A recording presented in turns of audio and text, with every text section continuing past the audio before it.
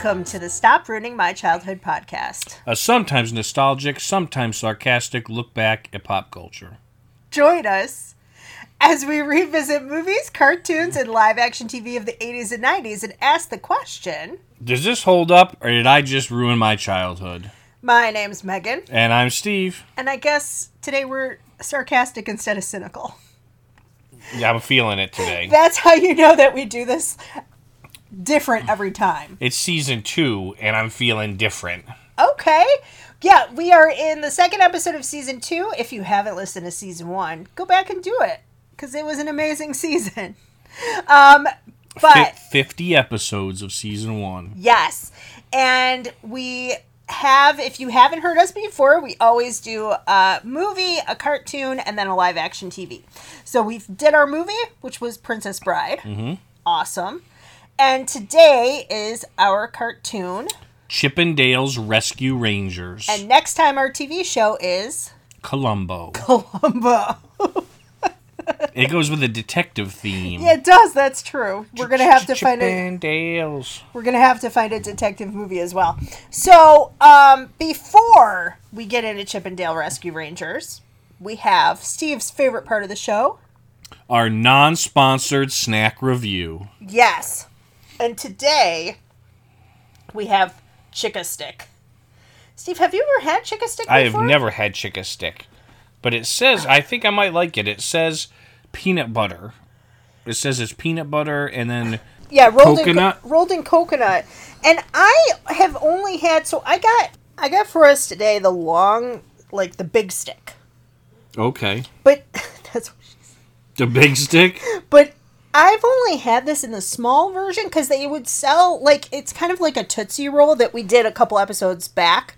Okay. That for Halloween, we would always get these, like, little versions of Chick-a-Stick. Oh, I never got those. Well, we had some older people living on our block. Like, the one you got is, like, the size of a candy bar. Right, yeah. So you're telling me that they come in smaller sizes as well. Yeah, okay, for Halloween, like a little bite size. So, the Chick-a-Stick was produced, while you eat, I'll talk. It was produced by the Atkinson Candy Company. And it's been manufactured since the 1950s. So the Atkinson Candy Company was formed in 1932. And again, this is one of those things where we have a small candy company and then they kind of get known for like one thing, right? Yep. And they're still going. They operate out of Texas. They're Houston-based mom and pop kind of company. So okay. I think that's kind of cool. This is actually, so I said 1932, but the original company was actually 1899. Okay. And then I guess in its current form, 1932. They did have to shut down for a bit in 2011, but then they reopened. And they make, I guess, 4 million pounds of these every year. This is like their main product. Wow. So 4 million pounds of candy, but... Then I've never heard of it. So, yeah. So the outside is dusted with ground coconut. And then we have a stick that is also honeycombed with peanut butter. So that's the reason we picked this for today, because Chip and Dale, they're chipmunks. They eat nuts. That's true. So I wanted like a themed snack. And it's kind of like... Well, you tell me what you think of it. How would you describe it? It's like biting into a piece of sandstone. Oh, no, you didn't like it. I think it tastes kind of like the inside of a Butterfinger. It does taste a little bit like the inside of a Butterfinger, but it's a little bit like peanut brittle. Like, I'm a peanut butter fan. Yeah. And it says peanut butter on the thing, but it's really tastes more like peanut. Yeah. But almost like, and I like peanuts too, but almost like, it's like a fake peanut. Okay. Taste for some reason. And then I'm not a huge coconut fan. Like, I don't hate coconut, but it's not my favorite either. Okay. And this dusting of coconut dries this thing out. And it really tastes like you're eating the Sahara Desert. Yeah. And I don't care for that. I like it a lot. So because of that, because of that, I'm going to give it like a 2. I also wonder, it does taste a little different than I remember as a kid, and I think that's because a couple of years ago, they basically started using vegetable juice and turmeric root for instead of like artificial colors and preservatives. Okay. So I wonder if I liked it maybe more as a kid because of Probably. that. But there was this older lady across her street, and this was like her go-to candy at Halloween. Like she must have loved this and was probably hoping that she wouldn't run out, and then she'd eat the rest. That's my guess. Like I don't know, if it was chewy, maybe I would like it, or if it was like, or if you took what you have and maybe dipped it in chocolate, then maybe it would be better. But as it is, it's just, it's not my cup of tea. Well, there was a lot of debate also apparently about the name. There's no chick in it at all. No. And it's because the original mascot was a chicken with a cowboy hat on. Okay. And a badge. Nothing to do with peanut butter or coconut. The badge was in the shape, he had a sheriff's badge in the shape of the logo for the candy company. And so some people apparently were confused about whether it was a chicken flavored cracker. That's what I expected. You know, like those chicken crackers you can get in the grocery store that come in the blue box? Yeah. And I like those. I would have given this a higher score if that's what it was. The company said that one of their sales representatives felt like the Chick-a-Stick looked like a piece of fried chicken. And so that's how it got his name. That's a stretch. It's a little bit of a stretch. And then something else from the company says, we just came up with the name one day and it stuck. I feel like that's probably closer to the truth. They were like, what should we call this? Who knows? Chick-a-Stick. There's no rhyme or reason. But at any rate, it's kosher, it's gluten-free, it's vegan-friendly. I don't know what that means. If it has honey in it, it shouldn't be, but they say it's vegan-friendly. And they have a bite-sized version of it for Halloween. And this, to me, tastes like, I don't know, like 1984 Halloween. Okay. That's what it tastes like to me. So you're giving it a 2? I'm giving it a 2. I'm going to give it a 3. It got in my teeth. Yeah. Like, it got all up in... I don't want to worry about my dental work for this show. So... Yeah! 2.5. No. We never chose what we're going to do. Chose anything? We have to do some editing on this. Yeah, I'm going to have to edit. All right. So, if you haven't been with us before, we do 1 out of 5 for the snack, 1 out of 10 for the show or movie. And we always just pick something random that has to do with what we're looking at. But we learned we can't do chipmunks because if we cut a live thing in half, we feel bad. All right, because it's Chip and Dale. All right. So, out of acorns. Mm-hmm.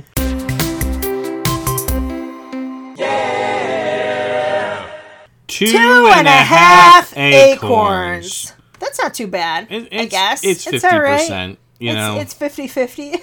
Yeah. It's halfway there.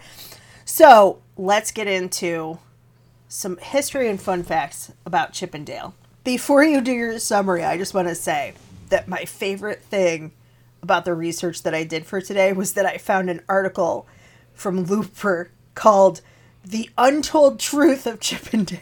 And I find that so hysterically funny. Like, as if it's like a scandal. Like, the untold truth. Right. Behind the music. So, can you give us a summary of the show? What's the show about? What's the show is basically, the premise is Chip and Dale, the two, I guess, brothers, kind of, chipmunks that are classic Disney characters, decide to open their own detective agency. And so they team up with some of their friends. Monterey Jack, who's an Australian mouse. Who is the best He's name an ever. Australian red mouse. Mm-hmm. Okay. His kind of little sidekick, Zipper, who's a housefly. Mm-hmm. And then Gadget, who's a blonde mouse. Yes. And they work together to solve cases. Each episode's like a different case or a different mystery that they're trying to solve or a different like character that they're trying to help. So it was kind of a new, cooler update version of classic Disney characters. Yeah. Kind of like DuckTales. Yeah, and they both kind of have a crush on Gadget. A little bit, yeah. Yeah. Yeah, so that's a great summary. It does remind me a lot of DuckTales. So I would like you to take a guess as to when Chip and Dale were created as characters. 1943. Is that when it was? Yes. Oh my gosh, that was a complete You didn't do random research guess. because sometimes Not you at do all. research too. Not at all. Oh my gosh, Steve. That's crazy. Wow. People are not going to think next that's time I'm real. going to have to say sometimes nostalgic, sometimes psychic. Look back at pop culture. Oh my goodness. Yeah, this concept came up in 1943. There was a short called Private Pluto. And basically they had been looking for somebody that Pluto could be kind of have an antagonist relationship with. Okay. Because Mickey and Donald kind of don't always get along, right? And so they have this short and they decide it's like they fight with Pluto about whether they can store their nuts in a military base cannon. Right? So that's the premise of and the he's original. supposed to be like military and they're trying to store their nuts. Yeah, there. and they're trying to store their nuts and acorns and whatever. And so what's interesting is that even from the beginning, Chip was supposed to be portrayed as like safe, focused, logical, kind of scheming, and Dale is like doo-doo-doo. Yeah. He's like laid back and kind of impulsive and has a good sense of humor. So they have Chip with a small black nose, Dale with a larger red nose so that they look different. And having said that, I did not realize that in the first cartoons for years, number one, they were voiced by women, but number two, they didn't talk. No, they didn't. So they went beep, beep, beep, beep, Yeah. beep, beep, beep, beep, like that. Which is interesting. It's funny because they, like you said, they were naked. I mean, because they're chipmunks. Yeah. So you just had the nose to tell the difference. Now in this upgraded version, they do wear kind of clothes. Chip has like a Right. detective, like almost like an Indiana Jones Indiana fedora, Jones, yeah. Yeah. and they put Dale in a Hawaiian shirt. Yep. Kind of is more laid back, feel to him. But the interesting thing is Chip is still voiced by a woman. Yeah, that is interesting. Dale isn't. But one of the things that I did see when I was looking at this show and doing a little bit of research that I thought was interesting was that Chip and Gadget are voiced by the same person. Yeah, which is fascinating to me. That's a lot of work for her. Yeah, that is a lot of work. So, so Private Pluto, April 2nd, 1943. Then nothing for 3 years.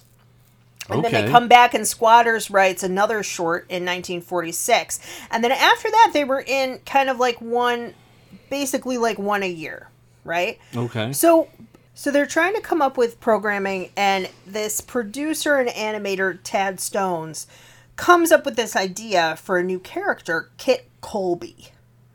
And he draws it out, and it's a mouse with like an Indiana Jones kind of style jacket, right? Okay. But the producers didn't think that it was like a leading man character, and also we already have Mickey who's a mouse. So do you want a mouse leading a show? And it didn't seem like it was kind of going to work. So they were throwing out ideas, and they were like, well, we don't want to do like Mickey or Goofy, because I don't know if Goofy had that show yet with the son Max and all of that, right?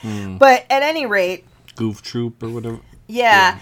But they were like, well, let's think about secondary characters. So we don't want to do Donald, but like, what about like Pluto, or what about, and then somebody said, well, what about Chip and Dale? And they were like, yeah, because these are these really fun little characters, and they're the same size as like a mouse would be. So the rest of it, we could all, kind of keep the rest of the idea of the show.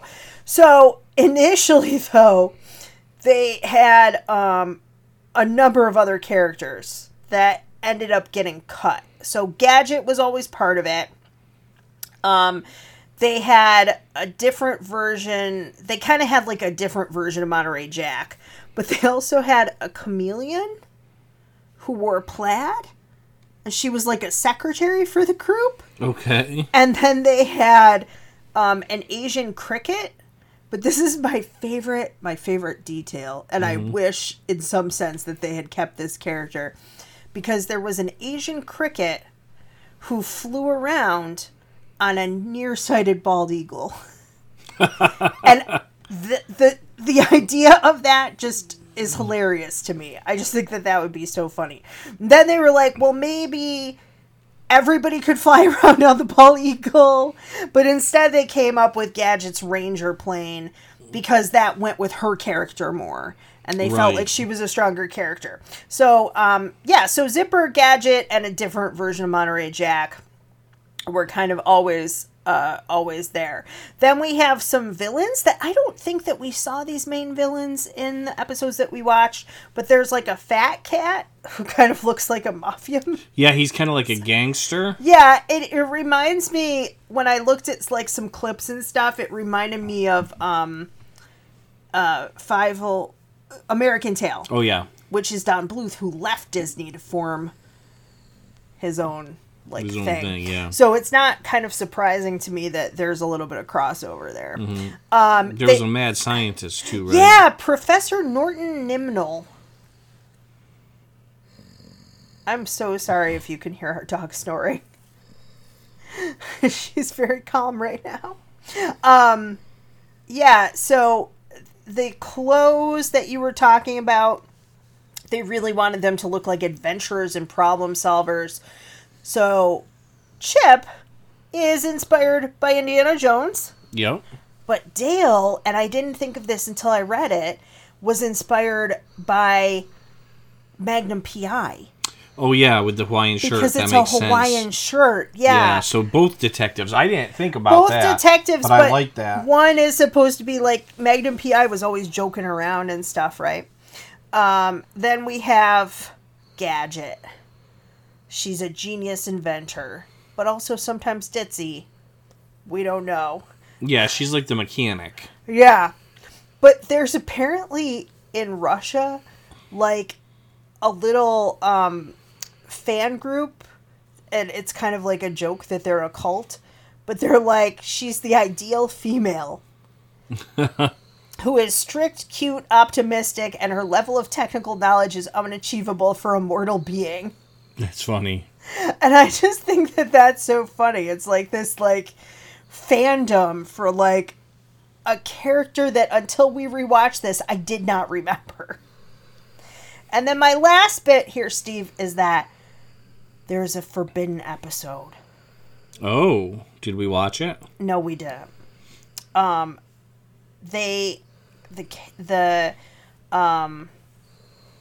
Obviously, since it's Disney, they're not going to do things that are like controversial, right? Right. But in the 44th episode, they have an episode called A Lien on the Property. 44th episode in its second season. And the subplot is the villainous fat cat mafiosa making an effort to rid the city of its dog population. So they use an army of underground moles to tunnel under the foundations of the city. And there's tipping over of buildings and things like that.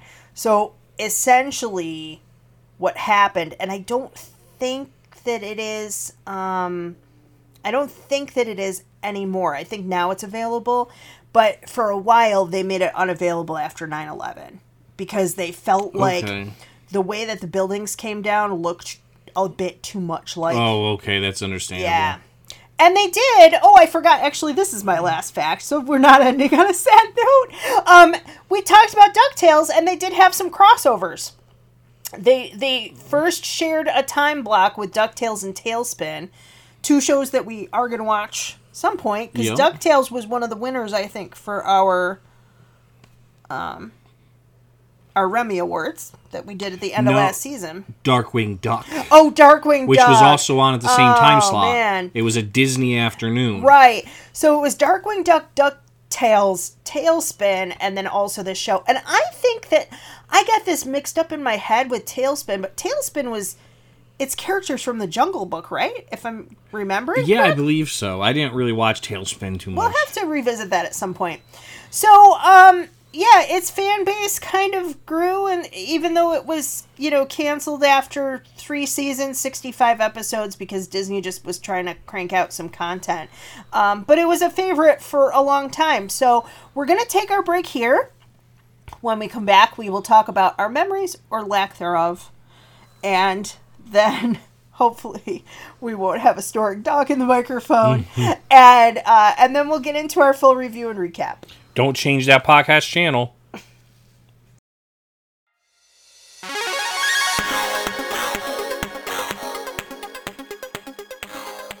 Steve, I found a bunch of shows on streaming networks that we don't have. That's nice, Megan, but we work on a budget, and I'm still waiting for snack companies to sponsor us. So unless you can find a new way to bring in sponsorship, our choices in viewing are limited. YouTube is what you're saying. Yeah. Okay. So that's why I set up our page on Patreon. People can help support our show and get exclusive access to content. What about all those bonus episodes we got hanging around? So our old bonus episodes are going to go up, and then we're going to have new bonus episodes about once a month once we start season 2. We're also going to put ad-free versions of all our regular episodes as well. And pictures of me spread out on a bearskin rug.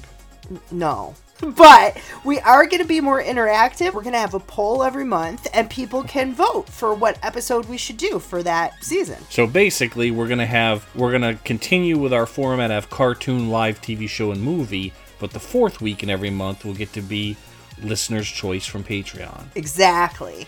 So you, the listener, are going to help decide what we watch. And all of this content is available at each level. So if you want to support us for just a few dollars, we have those. Our first tier, it's really affordable. And if you'd like to help us pay for what we watch, and the snacks we eat, you can donate a few dollars more if you're a big spender. Yeah, exactly. And listen, if you're not comfortable doing Patreon at all, we're still going to do the regular podcast. And you can interact with us on Facebook. I'm only talking to Patreon people. Oh, that's not nice. No, that's not true. That's not true.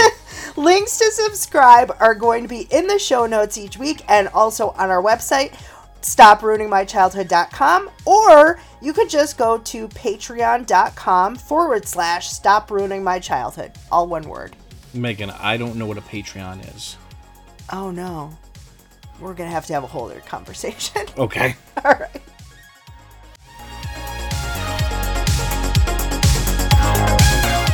All right, we're back. My name's Megan. And I'm Steve. And our dog is no longer snoring. So hopefully... She's been kicked out of the recording studio. Hopefully that won't be in the background. And hopefully she won't howl, because sometimes she does when she gets kicked out. At any rate, we are talking today about Chip 'n Dale Rescue Rangers. So, do you have any memories of this show? I do, yeah. My brothers and I watched this after school because it came... Chip 'n Dale's Rescue Rangers started on the Disney Channel in March of 1989. But then in September of 89, it went straight into syndication. Right. And that's when it was part of the after-school block on TV. Right. I think on ABC, right? It might have been, Maybe? yeah. It was one of the networks. Yeah. And so my brothers and I would get home from school and we'd watch, like we said before, Darkwing Duck, DuckTales, Chip 'n Dale's Rescue Rangers, right? And so this was part of what we watched.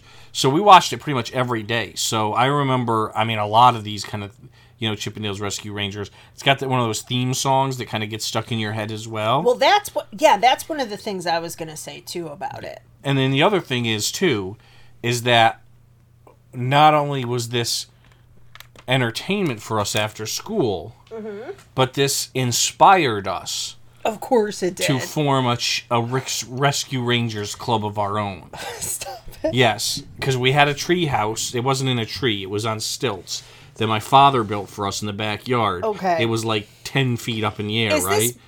Is this before or after you did Monster Squad? This is after Monster Squad, okay. Megan.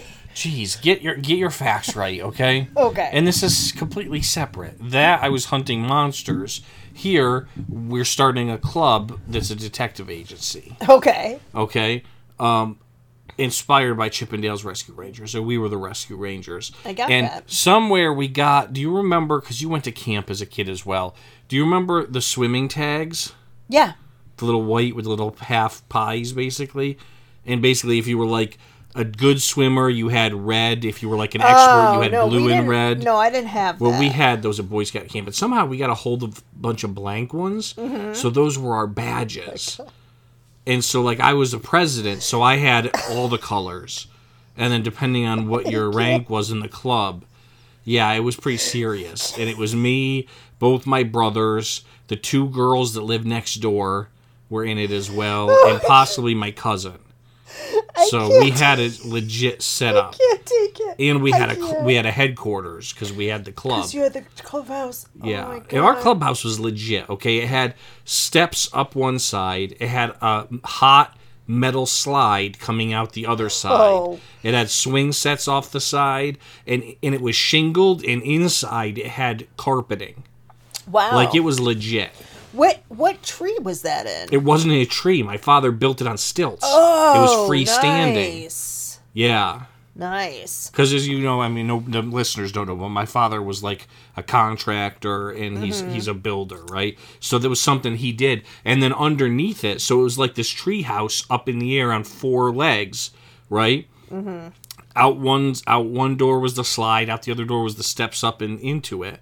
Then off of one side was the swing set, and then under this house, like in between the 4 stilt legs, was a sandbox.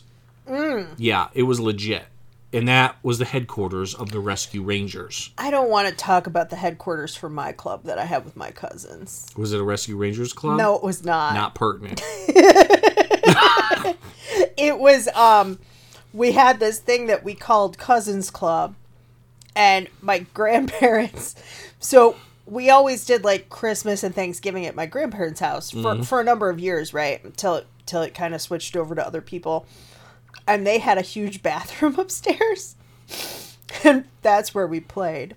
Oh, okay. But they have it was like a 4 or 5 bedroom house. Right. But we played in this huge, because it was a pretty big bathroom. Mm-hmm. And we would use the shower curtain as like a theatrical curtain. And then some of us would do plays in the bathtub. And we would dress up in my grandma and grandpa for years did square dancing. Mm-hmm. And square dancing skirts have like huge pinafore crinoline things, and we would wear those and play. Nice. In the bathtub. It's not as good as a clubhouse. It was entertaining. It was entertainment. It sounds kind of amateurish compared to the Rescue Rangers, because we were detectives. It was cold. But you guys were like putting on plays, and that's nice too. We weren't detectives. We weren't trying to help anybody. My real memory of this, it's interesting, and we'll get into this when we talk about the actual content of the show, but I think it's interesting that this is a show you watched with your brothers, and this is a show that I watched with my brother, because my brother and I are 4.5 years apart in age, and obviously different genders, right? But you guys, how close is your second brother? I'm 4.5 years older than him, and then 2 years for the next one. Right. So the thing that is interesting to me about this show, and I kind of felt the same way about Muppet Babies and DuckTales. So we watched this on Saturday mornings. I know for a fact we did. I don't think that we watched it after school, but we have different TV stations. You guys got that lame Canadian TV. Yeah, we had Canadian TV, and at some point we're gonna watch some Canadian cartoons. But yeah, so but I think it's interesting because this show and Muppet Babies we both agreed on, and also DuckTales, but there were not many other shows that we both really liked. And I really liked this show, Commander Mark. Yes. Oh, we got to watch Commander Mark and talk about it sometime. We'll do that as a bonus. Yeah. If you haven't seen Commander Mark, he's awesome. But Tim and I really both like this show, and so we went to Disney World, and he was like obsessed with Chip 'n Dale Rescue Rangers. And what you have to know too is that Tim was a runner, and so my parents had him on like one of those kitty leashes that it's like kind of springs back and forth, but it attaches from your wrist to their wrist. Okay, so that, it wasn't like one of the harnesses. No, he didn't have a harness. It was just a wrist one so that he wouldn't like run off into the crowd, you know. He was like a level 1 runner. He wasn't like he didn't need the full lockdown. I don't think they had the harness at that point. So at any rate, everywhere we went, there's all these characters, and he was just like, I just want to see Chip 'n Dale. They're my favorite. And finally we found Chip 'n Dale, and he just about pulled my mom's arm off. I thought the band was gonna break because he did run for it. And we were staying at a Disney campground, and the campground, it's, I don't know if they still have it. It was super fun though, because they'd have like camp stuff at night, and they had a thing of a marathon of Chip and Dale shorts. And the Chip and Dale characters came, and then there was like roasting marshmallows and stuff around a campfire and things like that. It was quite a good memory and just a lot of fun. But the show is interesting because I really, other than remembering that I liked it, I remembered nothing about this show. Like, until I read you last week the descriptions, I forgot that it was about detectives. Oh, okay. And the name implies... What's also interesting is that they didn't do the actual rescuers. You would think that they would use the rescuers for the Rescue Rangers. They wanted Chip and Dale. They did, yeah. So, let's get into the episodes. The first one... The first episode we watched was Pound of the Baskervilles. Yes. And that was interesting. It was obviously, it's going to be a playoff of like a Sherlock Holmes thing, right? But it starts off with the Rangers flying in their... flying machine. Well, it first starts off with the intro song. Right. And that's my first note. Okay, I still love this song. Yeah, and that's what I mentioned earlier. It's a catchy song. It's such a catchy song. It's a lot like Alvin and the Chipmunks. Yeah. Yeah. It had, I also put in my notes, really good quality animation. Yeah, it does have really good quality animation. And so it starts off with them flying in a storm. And while they're in their machine, Chip is reading the rest of the Rangers a mystery story about Sherlock Jones. Yes. And also, I forgot how much this ship looks like a hot dog. It looks like actually, the Oscar Mayer If you look Wiener. at it, it's actually because it's a hot air balloon. Right. Right? So the hot air balloon kind of looks like a hot dog, but it's a bleach bottle that they've cut, and you can see the end, the blue cap of the bleach bottle, and they've like cut it so that they can sit inside, and then, because of course Gadget uses all these household items, which to them are huge, right? Yeah, and we talked about the actress also doing the voice of Chip. Of Dale. Yeah. I didn't recognize her from that, but as soon as Gadget talked, I was like, oh, that's Babs Bunny from Looney Tune. Okay. Tiny Toon Adventures. Okay, yeah, Tess. Which is another show that I was obsessed with. Yeah, and that's the same person. Uh-huh. Interesting. Yeah. And I knew it immediately because I think that it's the character voice is very similar. I also I forgot the other guy was an Aussie. Monterey Jack, yeah. So then we cut away, and there's a dog being hunted by a British person. Yes. And so it's interesting that we know right away that they're traveling around to different countries, right? Yes. Again, the animation, it really, it's so much better than what's out there today. I just want to say that. Like, this was just a show. This isn't even a movie, but it has, like, what I would consider today, like, movie quality animation. Yeah, I thought it was fairly well. I mean, I would say it's pretty close to Disney movie quality animation, right? Yep, and the voice of Chip is the same voice of the person. It sounded like the guy who does Alvin and the Chipmunks. I don't know if it's the same. I put a question mark by that. You mean Dale? No. Because Chip is a girl. Oh. Chip is voiced by the same person that does Gadget. Oh, Dale, I'm sorry. Yeah. Yeah, it's interesting. And so we see them all, obviously. We get and this is our first this was our first episode watching. So you're automatically introduced to Chip, Dale, Monterey Jack, Gadget, and Zipper the Fly.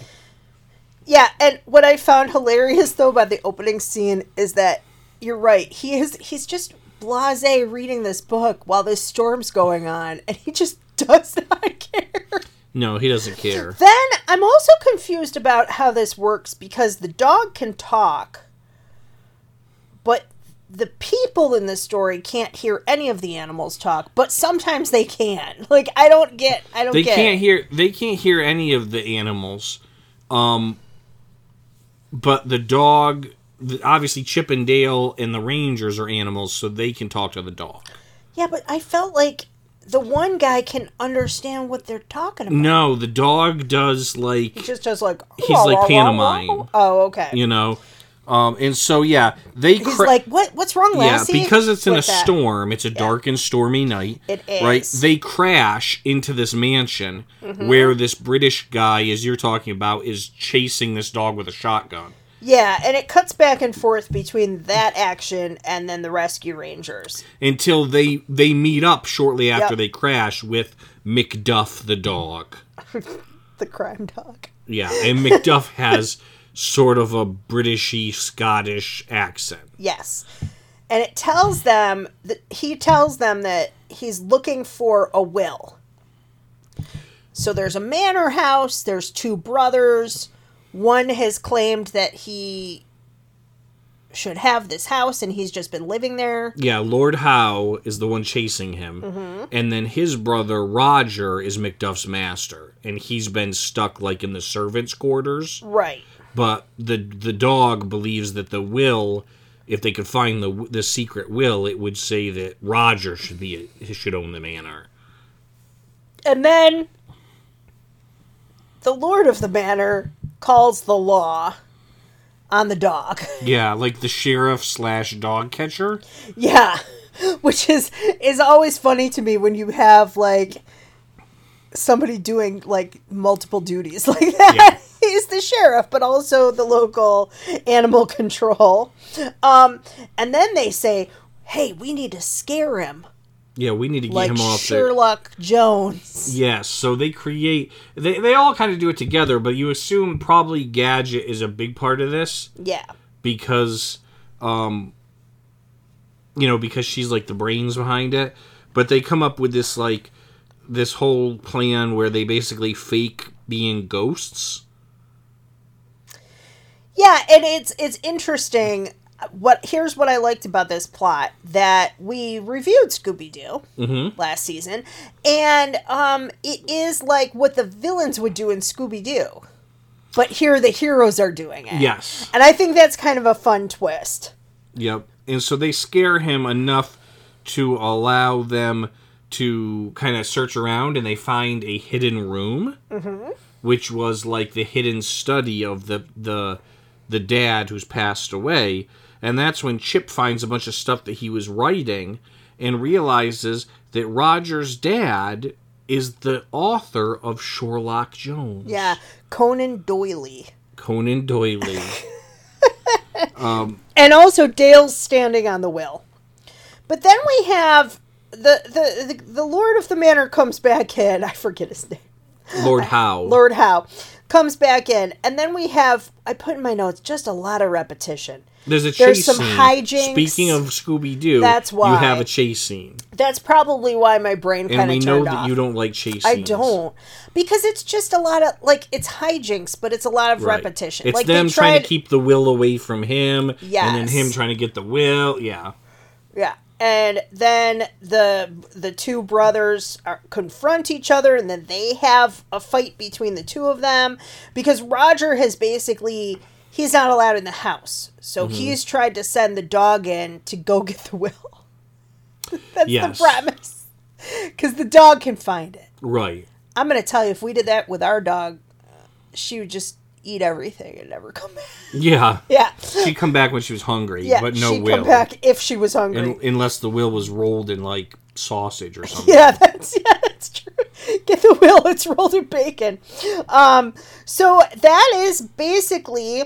The Rescue Rangers get the will, and they get it read. Yeah, they get it to the sheriff, basically. The sheriff shows up and takes McDuff and locks him in the back of the dog catcher thing. It was so sad. And he's driving away in the truck, and the Rangers do a quick, like, catapult.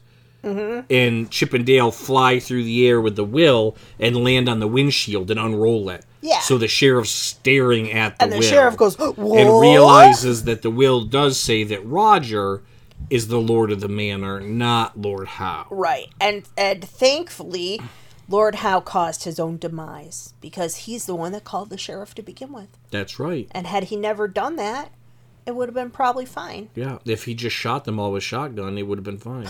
Yikes. Yeah, this is kind of a dark cartoon. Cartoons nowadays, when they have people chasing people with shotguns and shooting and at trying to burn the will. Yeah. This is a throwback to the Elmer Fudd days. It's like a cartoon version of the Knives Out movie we just watched, Right. Glass Onion. Yes.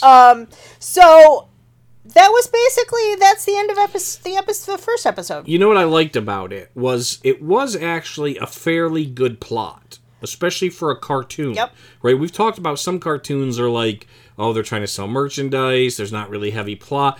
This cartoon really, I mean, it was a mystery very similar to a Sherlockian type of mystery. Yeah. Right? Obviously you could tell that they're kind of tipping the hat at Sherlock Holmes here. Mm-hmm. But I mean, you're looking for a will, right? There's two brothers. One of their dad had passed away. They're kind of fighting over who's supposed to be it. It was plausible, besides just being animals doing things. Yeah, actually, you could if you saw this as like a Murder, She Wrote episode. It would still be. It would still kind of play. Having said that, the one thing I didn't like about it, I mentioned Alvin and the Chipmunks, and I think that.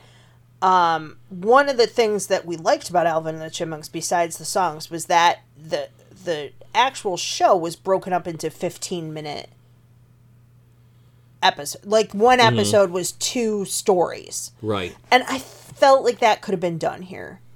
Because the hijinks of running around was, like, too much. Okay. For me, anyway. So the second episode that we watched... Chocolate Chip. Was... not about cookies. It was not about cookies. We start off, once again, with the Rangers, and the Rangers are on an Amazon safari vacation. Yes. And Dale is goofing around. Dale is trying to eat a lot of candy. Because apparently there's an ongoing thing in the Chip and Dale's Rescue Rangers seasons. Mm-hmm. That Dale has, like, this chocolate addiction. Yeah. Okay? And Monterey Jack is always kind of disgusted by it. Like, I can't believe you lose control. But Monterey Jack has a cheese addiction that's just as powerful as Dale's chocolate addiction. That's funny. So he's kind of a hypocrite. Mm-hmm. Right? And here we see Dale's, like, eating... and then he, like, tries to eat Chip's chocolate. Yeah. And so they're like, you need to go cold turkey, Dale. Yeah, it's like a little intervention. And then Gadget flirts with him. And she's like... Maybe we could do something if you gave it up for our whole trip. I don't like that. That's weird. She's using her feminine wiles yes. But now we know it's why, to break an addiction, Megan. It's for good. Now we know why the Russians have a cult. That's right. Yeah, so she kind of uses her feminine wiles, and that it's interesting because again, we get a little shot of the group before the real story gets into it. Yes. Right. So it's a little bit of like narrative exposition, kind of jokey humor kind of thing. And then we come into the Amazon where they're basically like they're on vacation. Yeah. They're doing a safari vacation. But and Chip still wants a mystery. Yeah, because Chip always wants a mystery. Yeah. So they run into some of the local animal life who explain to them that the coca trees are going missing. Yeah. And they don't know where they're all going. They disappear overnight, and they don't know what's gonna happen. And this was actually a good mystery. The other one that we just talked about, you kind of know what's gonna happen, right? That there's a brother, he's bad. There's another brother, he's good. But this is like legitimately, as an adult watching this, I was like, what is happening to these trees? And if you think you know, you don't. You know. really don't. If you're like, oh, a developer's coming and they're working at night, that's not even close. That's not even close. Not even close. So Dale takes this opportunity as Chip and the other Rangers are like, oh, a mystery. Dale takes this opportunity to sneak off and access his secret compartment of sweets. Yeah. That he has hidden. It's like his shame sweets. Listen, who hasn't been there? Dale sneaks off to shame eat chocolate. Dale, listen, I feel like we've all been there at some point. So maybe some of us more than others. Maybe I have the same problem as Dale. Who's to say? Yeah. While he's gone, the Rangers all get bitten by mosquitoes. Yes.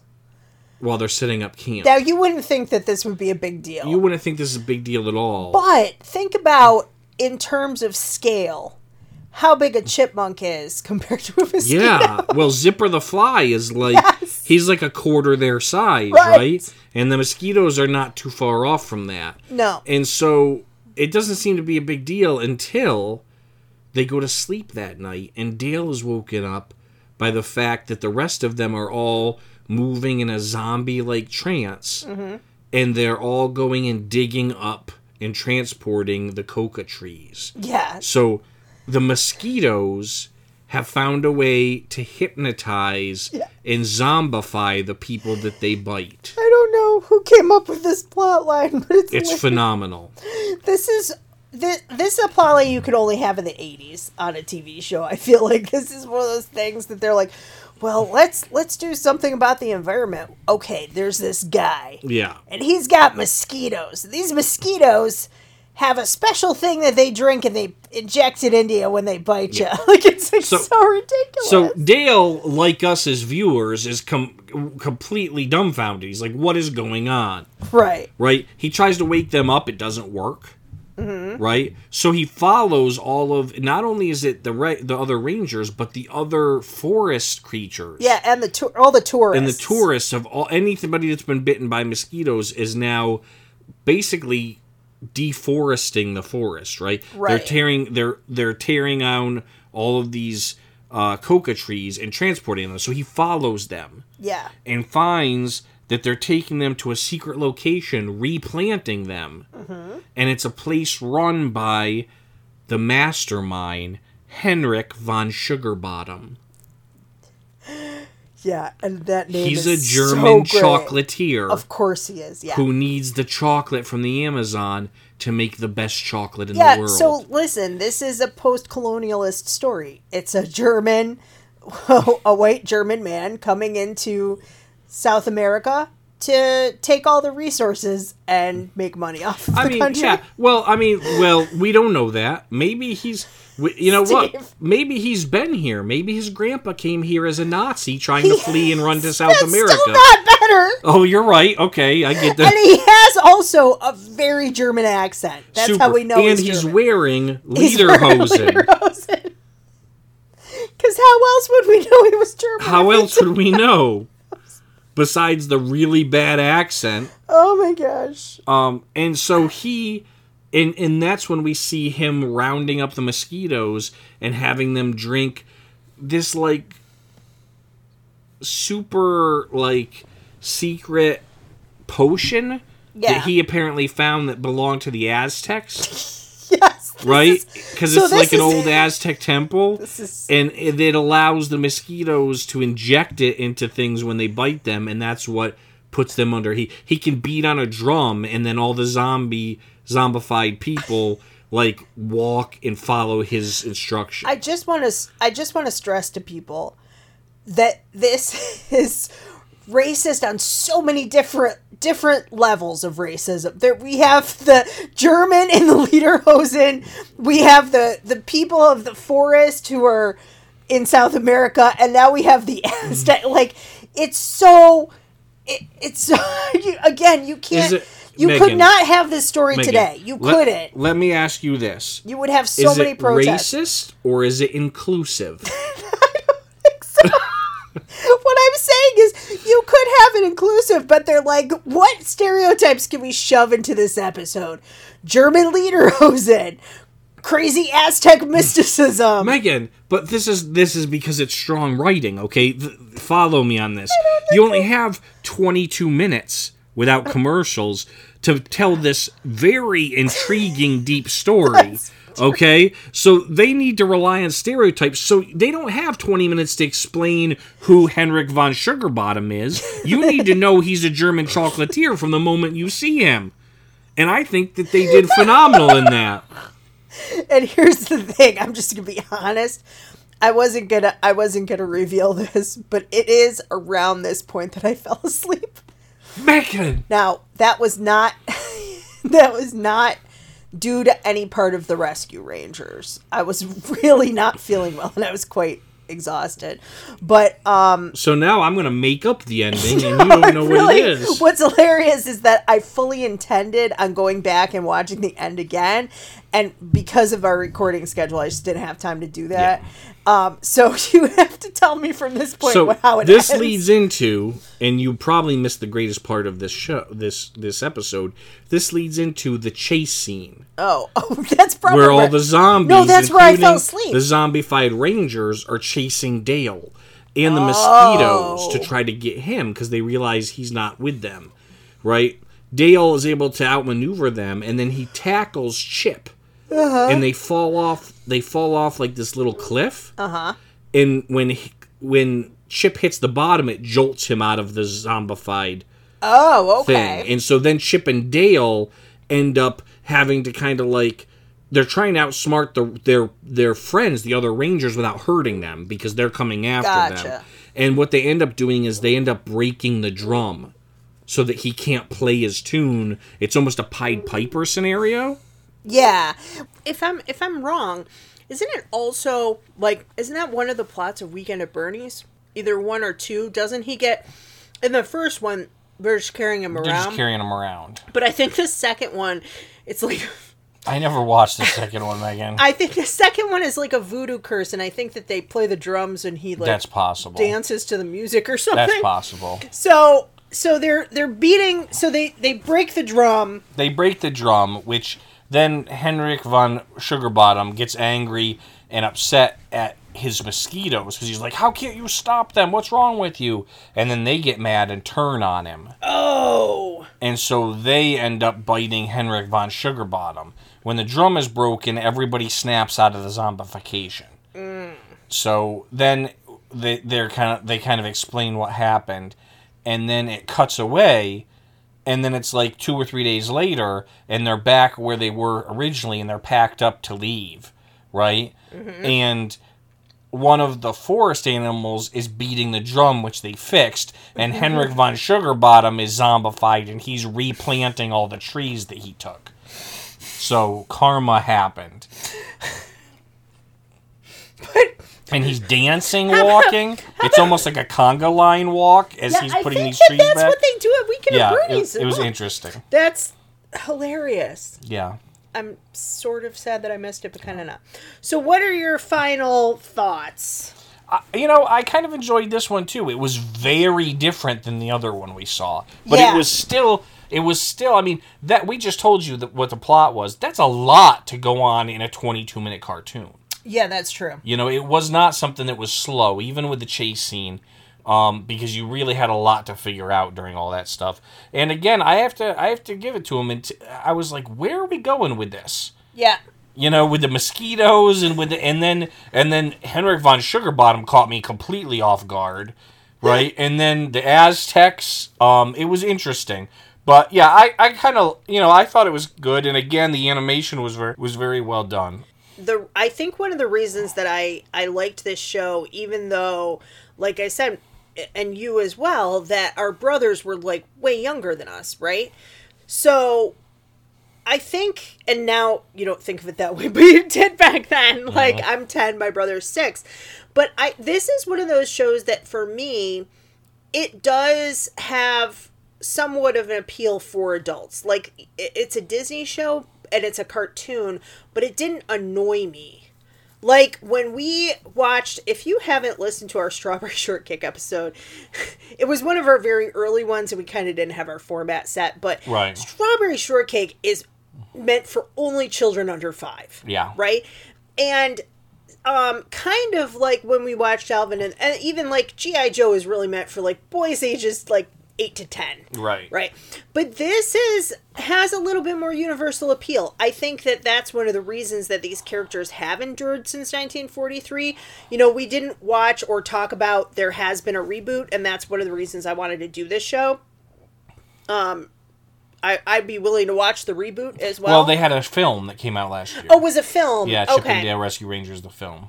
And it was live action, and then they were. It was I don't know. Yeah, it was some kind of But I just really the older style of traditional animation I enjoyed. I thought that it was really nicely done. I think that each character is really delineated in a cool way. And it did have a lot of, like you said, the first episode kind of dragged. The second one didn't. I did fall asleep, but that, again, had nothing to do with the show. And it was only like the last 2-3 minutes of it.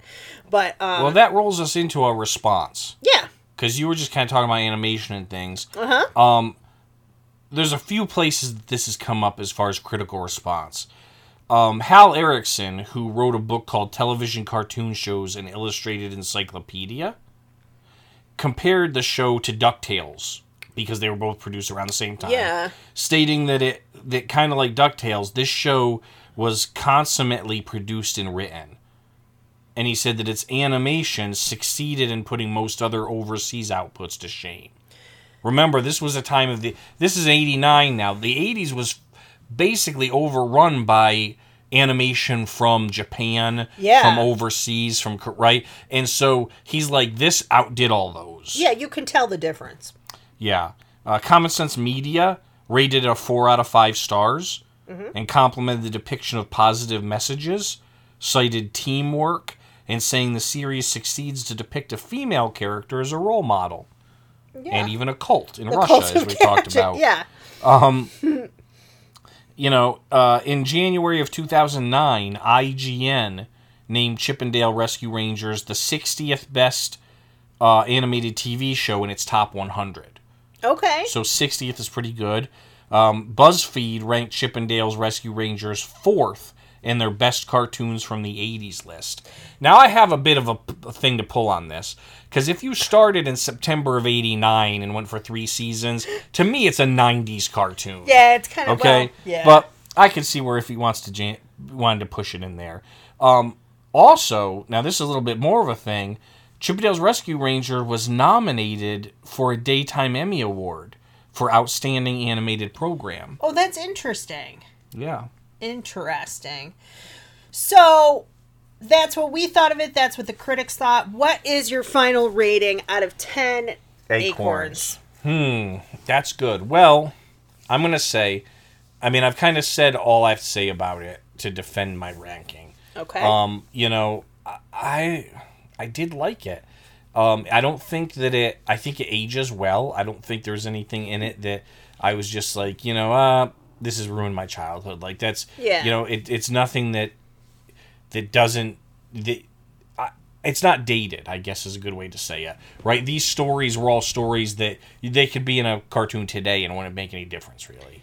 Other maybe than the Aztec stuff and the German stuff, but yeah. But still, outside same of that, point, yeah. And so, definitely. I would almost say that they should be in this today, because it was still childhood stuff, and I really think it was interesting.